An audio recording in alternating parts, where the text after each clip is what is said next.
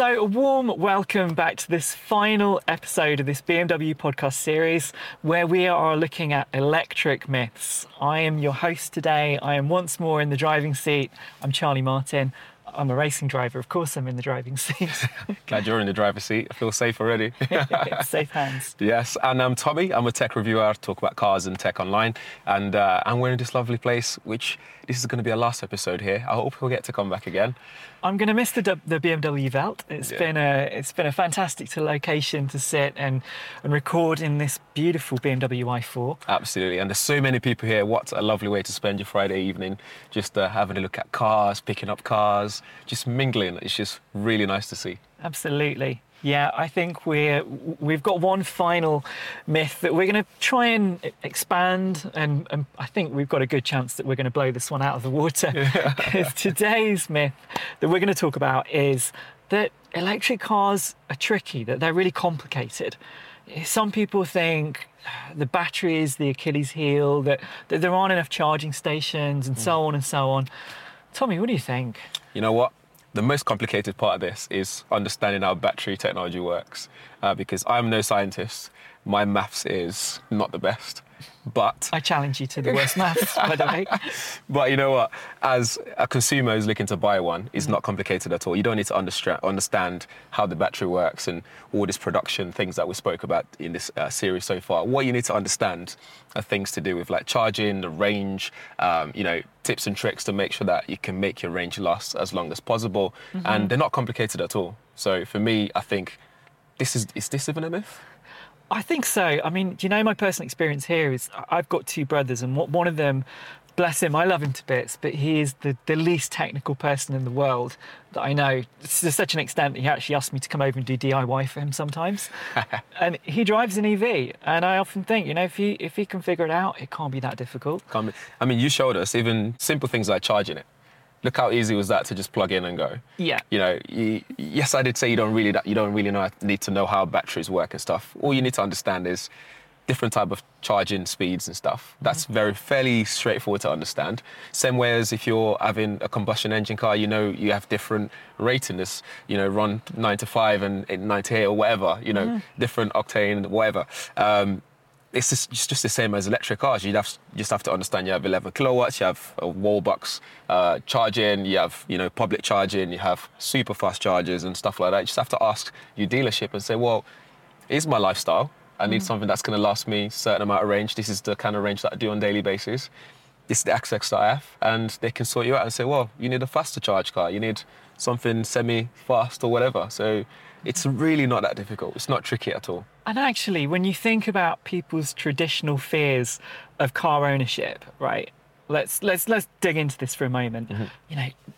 The engine, things going wrong with the engine. You think about the amount of components in an engine, running low on oil, the cooling system not working, running out of water, all these different parts of an engine. And, you ask most people in the street, how does an engine work? Could they actually really describe to you in a lot of detail? I definitely can't.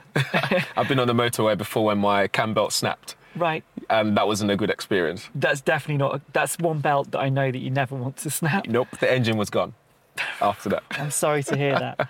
But my point being is that actually you compare a combustion engine car to an electric car, and you have so fewer components because you don't have an engine with all these, camshafts and drive belts and, like a crankshaft and a flywheel. It's all actually just electric motors. There's so fewer components in an electric car that actually it's like, well, why do people think they're more complicated? No. And you know what that means as well for anyone watching or listening? It just means less stress.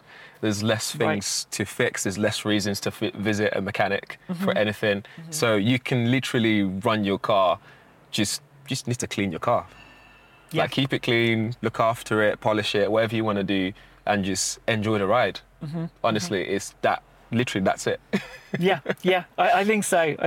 And, this myth about, there aren't enough charging stations, there's not enough infrastructure. Well, we disproved that. There's said loads. In Europe alone, there are over 425,000 charging points that consumers can access. And another side of this, I mean, I'll bring it back to where I live. Down in Brighton, we actually have charging stations on charging points on some of the lampposts. Right. So you could charge overnight. Yeah, so if this thing of, okay, if you don't have your own house, your own driveway, well, actually where I live, people park up in the street and they plug up onto these points and charge their EVs overnight. Yeah. So I've seen this happening. Yeah, I don't have a driveway. I just plug mine next to my flat, which is, or an apartment, depending where you're listening to this from. I can just plug it in overnight or give it just a quick top up here and there, and it's completely fine. And when I'm not there, my car has the technology to lead me to the charging stations that I need. So the technology is there. BMWs have my BMW app, which means you can navigate where you need to go before you even get in the car. So you can plan your journey better. Yeah. You don't have to stress about range at all, which used to be a thing at the start when EVs became, start to come to market. But now you literally have no reason to be stuck anywhere. No. And, another myth that I just want to bring up, this idea about the longevity of batteries. I mean, it's a fact that, batteries over time, they can lose a little bit of capacity. But actually, this is a very, very slow process. This is something that might be like 1% per year. And we talked in other episodes about all the tips people can use to actually, slow that process down even more by, parking the car out of the direct sun in the summer if they're leaving it, or putting it in the garage in the winter. There's all little tricks. Not overcharging it. You don't need to charge the 100% all the time, for example. 80% is more than enough for most people. Yeah. There are, like we were saying, we've spoken about so many different tips and tricks throughout the series that can help you prolong the life of your battery, and the warranty that comes with them as well is incredible. I think BMW do what, like 8 years? Not, it's that. Yeah. Also, so you have plenty of reasons to get an EV, and we spoke in one of the episodes about how fun they are to drive. Yeah. They're fast, stable, handles corners very well, and they have so much tech in them now, including things like lane keep assist, all this amazing safety technology to keep you safe on the road, which honestly, the future's bright. Yeah, the future is bright. And I think, my real takeaway, because, I've learned so much in this 10-part series, just expanding all these ideas. And I think the real takeaway for me is that it's not complicated, but it's just that it's a bit of a new technology. I think whenever we're presented with new technology in society, there's a period of adaptation. Yeah. And that's what we're going through right now. And I think some people inevitably, they're scared of new things. They're a little bit resistant to change. That's it. But actually, the things that they're being resistant to, well, I'd say, there are a few things that we've said, that weren't quite so black and white, but the majority of things we've talked about in this series, we've disproven them. Yeah, and we're making progress. And we're making progress too. As overall. And you know what? You don't have to take our words for it. You can just book yourself a test drive in one of these i4s, for example, and just go out on the road, see how you feel. Put your foot down, try it out, try charging it up, and just have a go. Yeah, wise words. Give it a go, people. Give it a go. Well, folks, I think we're going to wrap up on that. I mean, there's not much more we can say other than, go out there, plug in and give it a go. That's it. And if you do end up getting one, tell us about your experience. Absolutely. We'd love to know. Please put a comment in the box. And if you've not already, subscribe, go back, check out all the other episodes in this series. And, maybe we'll be joining you again in the future. Who knows? Time for some carpool karaoke? I don't know about that. We'll see you in the next one. So long, folks.